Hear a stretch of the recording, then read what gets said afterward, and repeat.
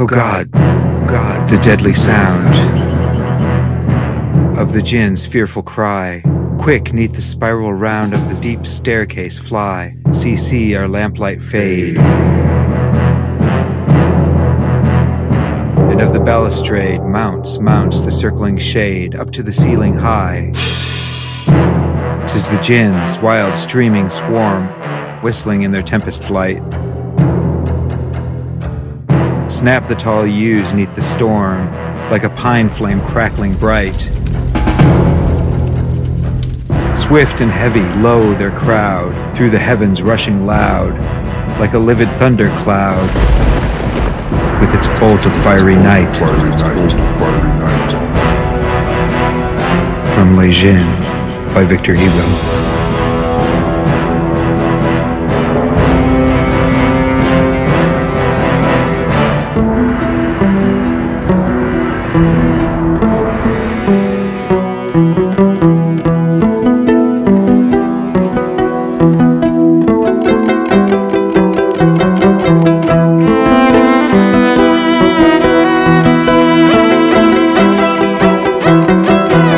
Hey, lovely listeners out there in the hinterlands. Welcome back. I'm Max, and this is my co-host, Rock.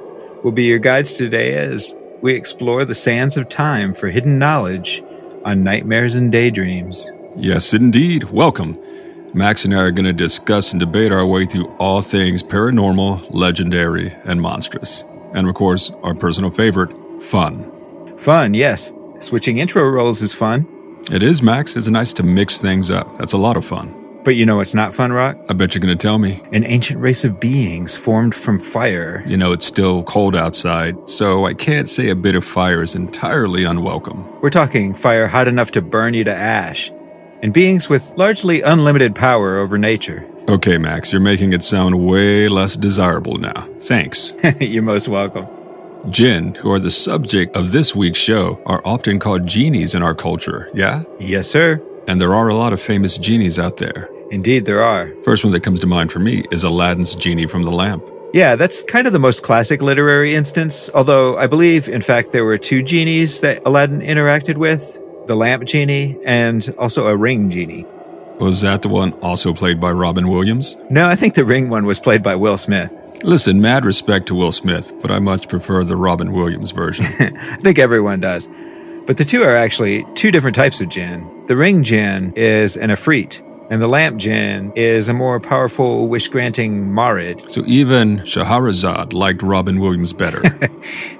Why are you trying to make Will Smith mad? He's one of our biggest supporters. That's not true. If the genie grants my wish, it will be. You know, speaking of wishes, another famous genie that many of our listeners may not know is Genie from the 60s sitcom I Dream of Jeannie. I loved me some Barbara Eden back in the day. Great show. Used to watch it when I stayed home from school when I was a kid. Same here. Okay, Max, so you mentioned two different kinds of jinn, but there are more, yeah? Yeah, there are. What are they? Well, the wish-granting genies like we have in Disney's Aladdin or in I Dream of Jeannie, those are Marids. Okay, so I remember from our old D&D games that there were like 4 kinds, right? One for each element. Marids were the water ones. Yeah, I'm not sure D&D has this one exactly right in this instance. What are the types? So, Ifrits and Marids, we all know from the gaming table. And while the information in the RPGs is not exactly right, it's not totally wrong either. Ifrits are fiery, almost infernal jinn who have societal structures imitating pre-modern human societies. Feudal societies, like with kings and stuff? Exactly. And they can shapeshift into animals or look like humans. Great. Now they're skinwalkers. A little bit different cultural bases, but yeah, along those lines. Except, aren't skinwalkers human witches? True. But like we say, that's a whole nother podcast. So yeah, Ifrits hang out in the desert and ruins and are often blamed for sandstorms. That's some super strong weather magic right there. And then there are Marids. And those are the more powerful ones, yeah? Yes. I've read a story where they tried to eavesdrop on angels talking about the fate of the universe. And the angels drove them away with fiery arrows. Interesting, I hadn't heard that. Story goes, that is much of what we see as shooting stars. Mess not with angels with +5 bows of seeking. I like that. Perhaps we should tell a story of these wonderful beings. Your wish, as they say, is my command.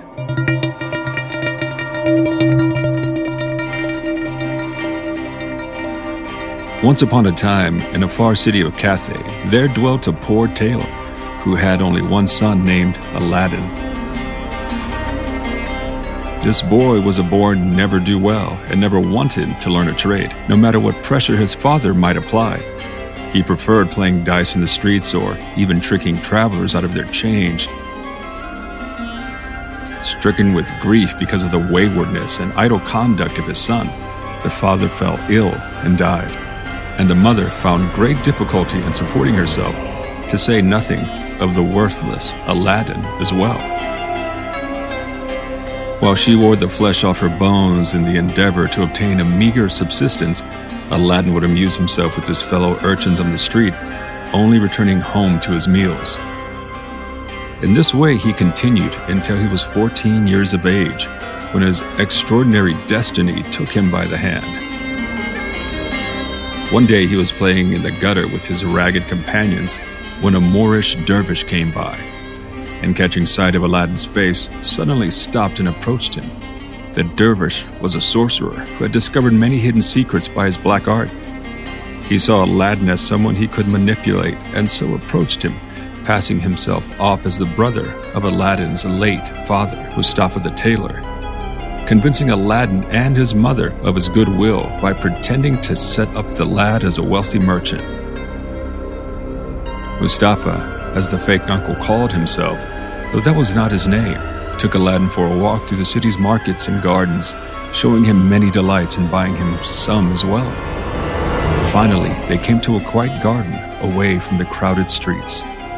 He said to Aladdin, "Rest here a while, O my son, and when thou art refreshed, gather some wood, and we will make a fire. Then, if thou wish to see a most wonderful thing, I will show thee that which will take thy breath away." Then, lighting a fire, he muttered an incantation, and the hillside opened. Then Mustafa bade his pretend nephew into the opening, and gave him his brass ring as a token of encouragement, but neglected to inform him of its true nature and proper use. "Go in and retrieve the brass lamp." And he proceeded to give him instructions on how to do so, instructions he must follow to the letter or risk death. Aladdin, encouraged, did as the man he thought an uncle bade. He entered the underground passage and saw many wondrous things, gardens and treasures galore. He loaded his pockets with gems and retrieved the lamp itself. But when he finally returned out of breath to the exit, the imposter uncle would not extend a hand to help him out. "Set the lamp out here on the ground, and then I'll help you out." But Aladdin saw a suspicious gleam in the man's eye and refused. No matter how his uncle cajoled, he determined to maintain his hold on the lamp. Finally, frustrated and enraged, the uncle, in a magical tantrum, roared an incantation. The earth shuddered and the ground closed up with Aladdin inside. He called and called, but there was no answer. Beside himself in fright, Aladdin set his eyes downcast, and seeing an inner light in the ring, breathed on it and rubbed it to better see the shine. No sooner had he done this when the slave of the ring appeared and gathered shape before him, first in the luminous haze, and then gradually clearer. "Ask what you will, and it shall be done," said the apparition. "For know that I am the slave of the ring, and the slave of him on whose finger the master placed the ring." Aladdin, seeing before him an Ifrit after the order of those invoked by the Lord Suleiman, was terrified, and his tongue clung to the roof of his mouth so that he could not speak, but the Ifrit reassured him with kindly speech.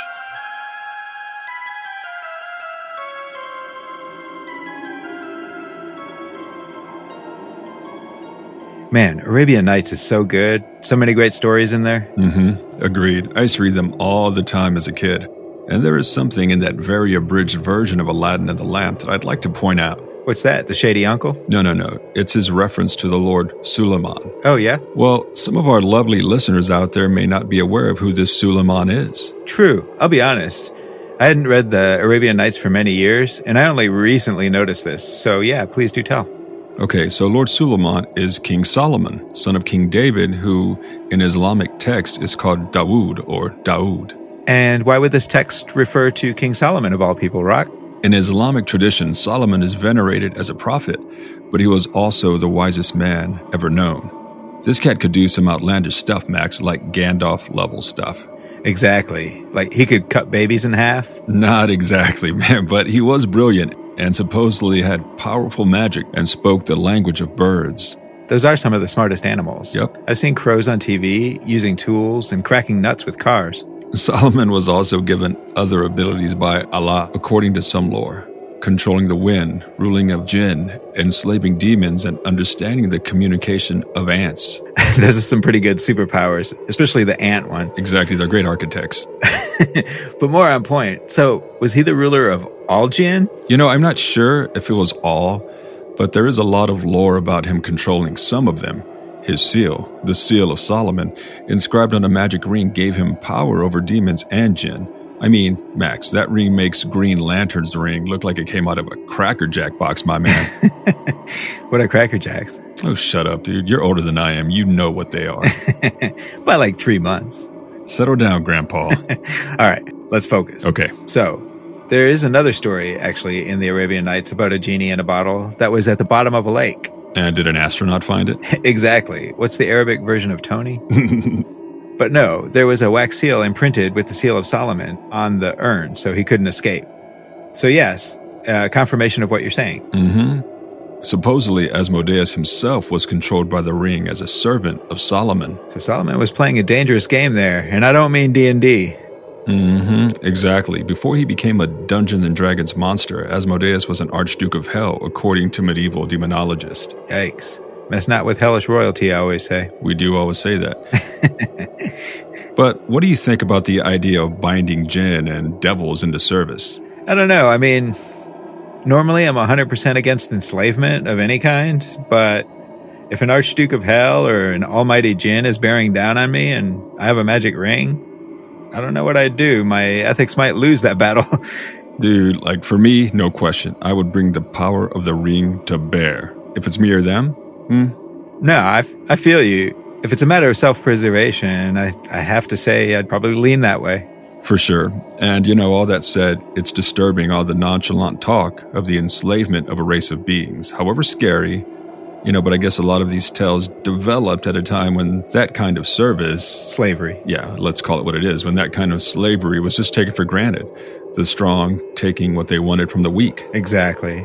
King Solomon jinn stories are like the obnoxious Thanksgiving uncle of legends. They just won't shut up. Nice. It also reminds me of the golem stories that we talked about last season. Yep, true enough. Additionally, makes me think of that one X-Files.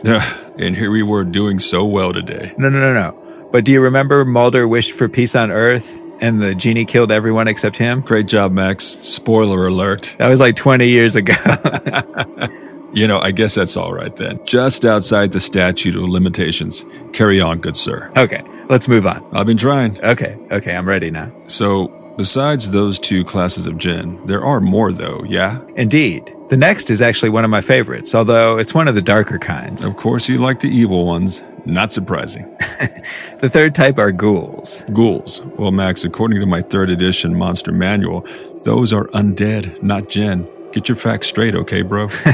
All right. Well, yeah.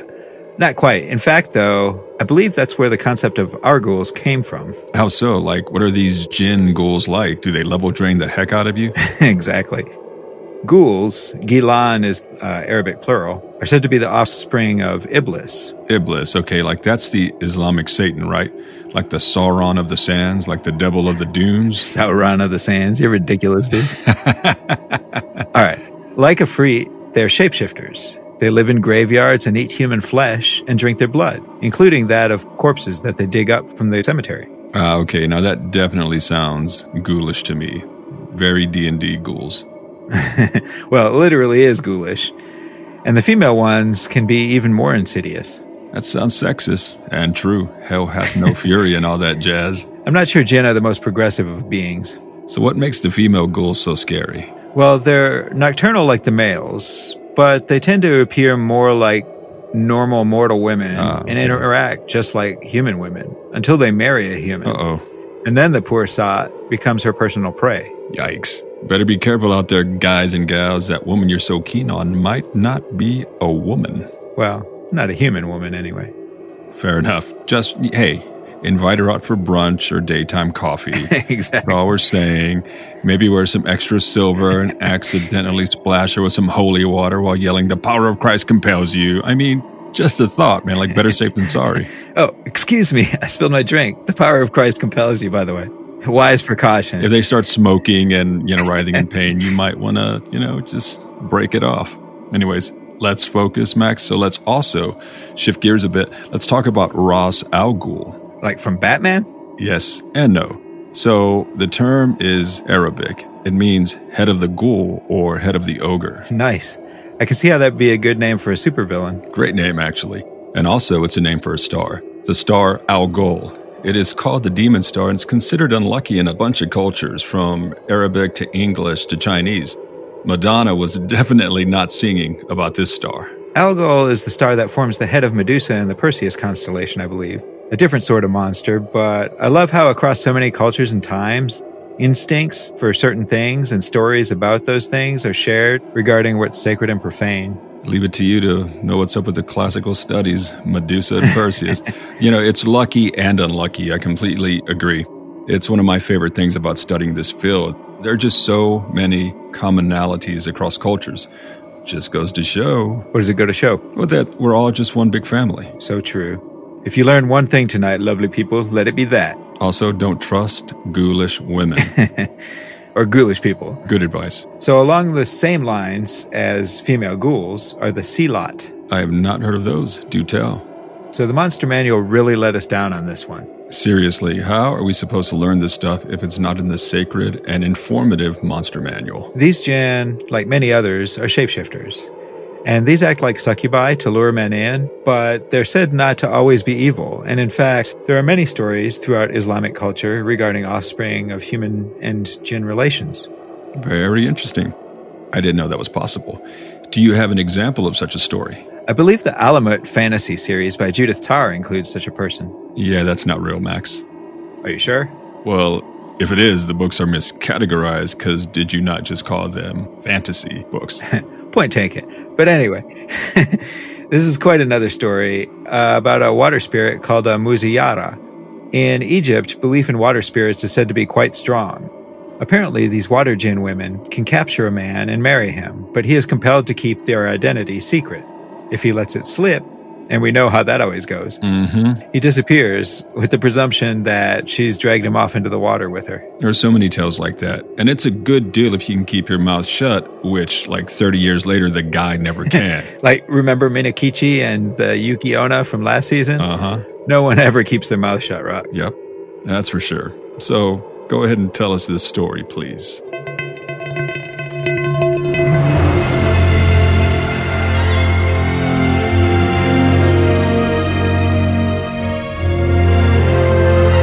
One night, Idris was returning from the city. He was riding his mare and was on the main road. At the bridge, he heard a voice calling, "Oh, Idris! Oh, Idris!" He looked around and didn't see anyone, but thought it was the wind or something and just kept going. The voice called again, "Oh, Idris, come and help me." He looked toward the voice and saw a woman standing by the canal with a water jar in front of her. She couldn't raise it to carry it over her head. So Idris, being chivalrous, dismounted and walked to her. He saw that she was not from his village. He asked her, "What are you doing here at this hour?"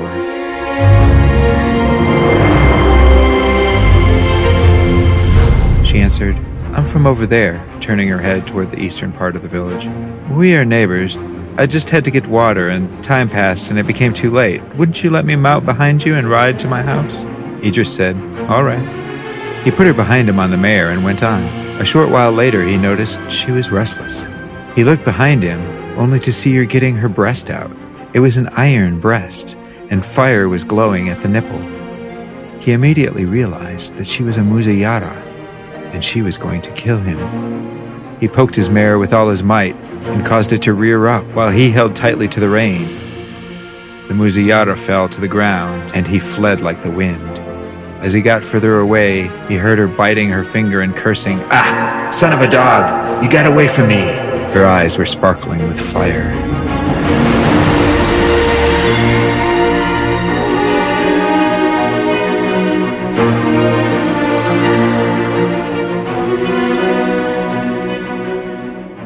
I think it's interesting that she's a water spirit, but she's got iron breast with fiery eyes and fiery nipples. Yeah, it is interesting. Although, if we look at the theology behind the origin of the jinn race, I guess it makes sense. Yes, God made man of clay. Well, Adam at least. Right, but he made the jinn from smokeless fire. So even the merit have that fiery element. So interesting and honestly kind of cool. I agree. It's a fascinating subject. Are Islamic cultures, Middle East, Central Asia, North Africa, and whatnot, the only ones that have belief in jinn? I mean, there are some European countries as well, like Bosnia and Albania, although I guess those are Islamic countries as well. Mm-hmm. But actually, there's some conjecture that the Roman concept of the genius locus, like a spirit of a person or place, might have had some connection, at least etymologically. I'm not sure which came first, though. In any case... Definitely sound familiar. Yeah, so before we wrap up, I wanted to touch on one thing I discovered while researching the jinn. What's that? You got like a water spirit in your family tree? You always said you're part Selkie. I think that's where my powers come from. Or your madness and webbed feet. Hey, I consider those gifts. But no. Did you know that the jinn, allegedly, according to some legends, kidnap babies and replace them with changelings just like the Fae do? Yeah, it's funny. I like how you say it like you're afraid of getting sued by the jinn's attorneys. Allegedly, the jinn have stolen babies. Never can be too careful. Yeah, I suppose, and it is fascinating, and I did read that as well. So many similarities. It's all connected, right?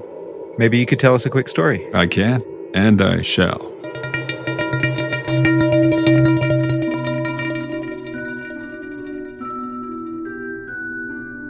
My father said there was a man in our village who was married and had a son. It was only 40 days old. His wife had left the boy in a room by himself and gone to work around the house. When she returned, the boy was sick. They took him to everyone they could think of, but to no avail. They took him to doctors, sheikhs, and imams. They took him to mosques and saints' shrines. He ate ravenously, but was wasting away. One day his father looked in his mouth and found that the supposedly 40-day-old infant had teeth. He knew it was a badal, a changeling. He got his cattle whip and said to it, "Where will it hurt you the most?" Then he snapped the whip until the baby finally blurted, "I'll bring your son back." They found their own son in the room, and the other one disappeared into the ground. For the jinn had exchanged one of their own for the boy.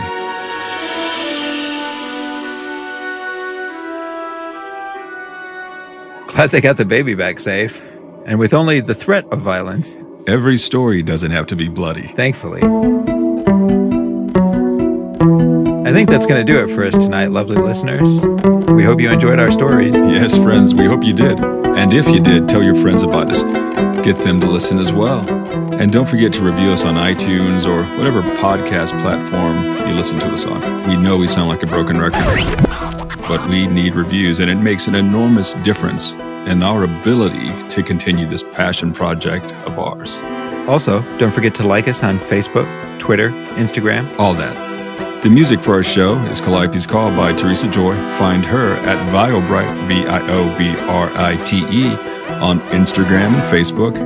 And stop by her own website to pick up some of her amazing music. It's teresajoymusic, all one word.com. Also visit our webpage at nightmarespodcast.net and say hi and score some of our fun merch. And people, as always, sweet dreams.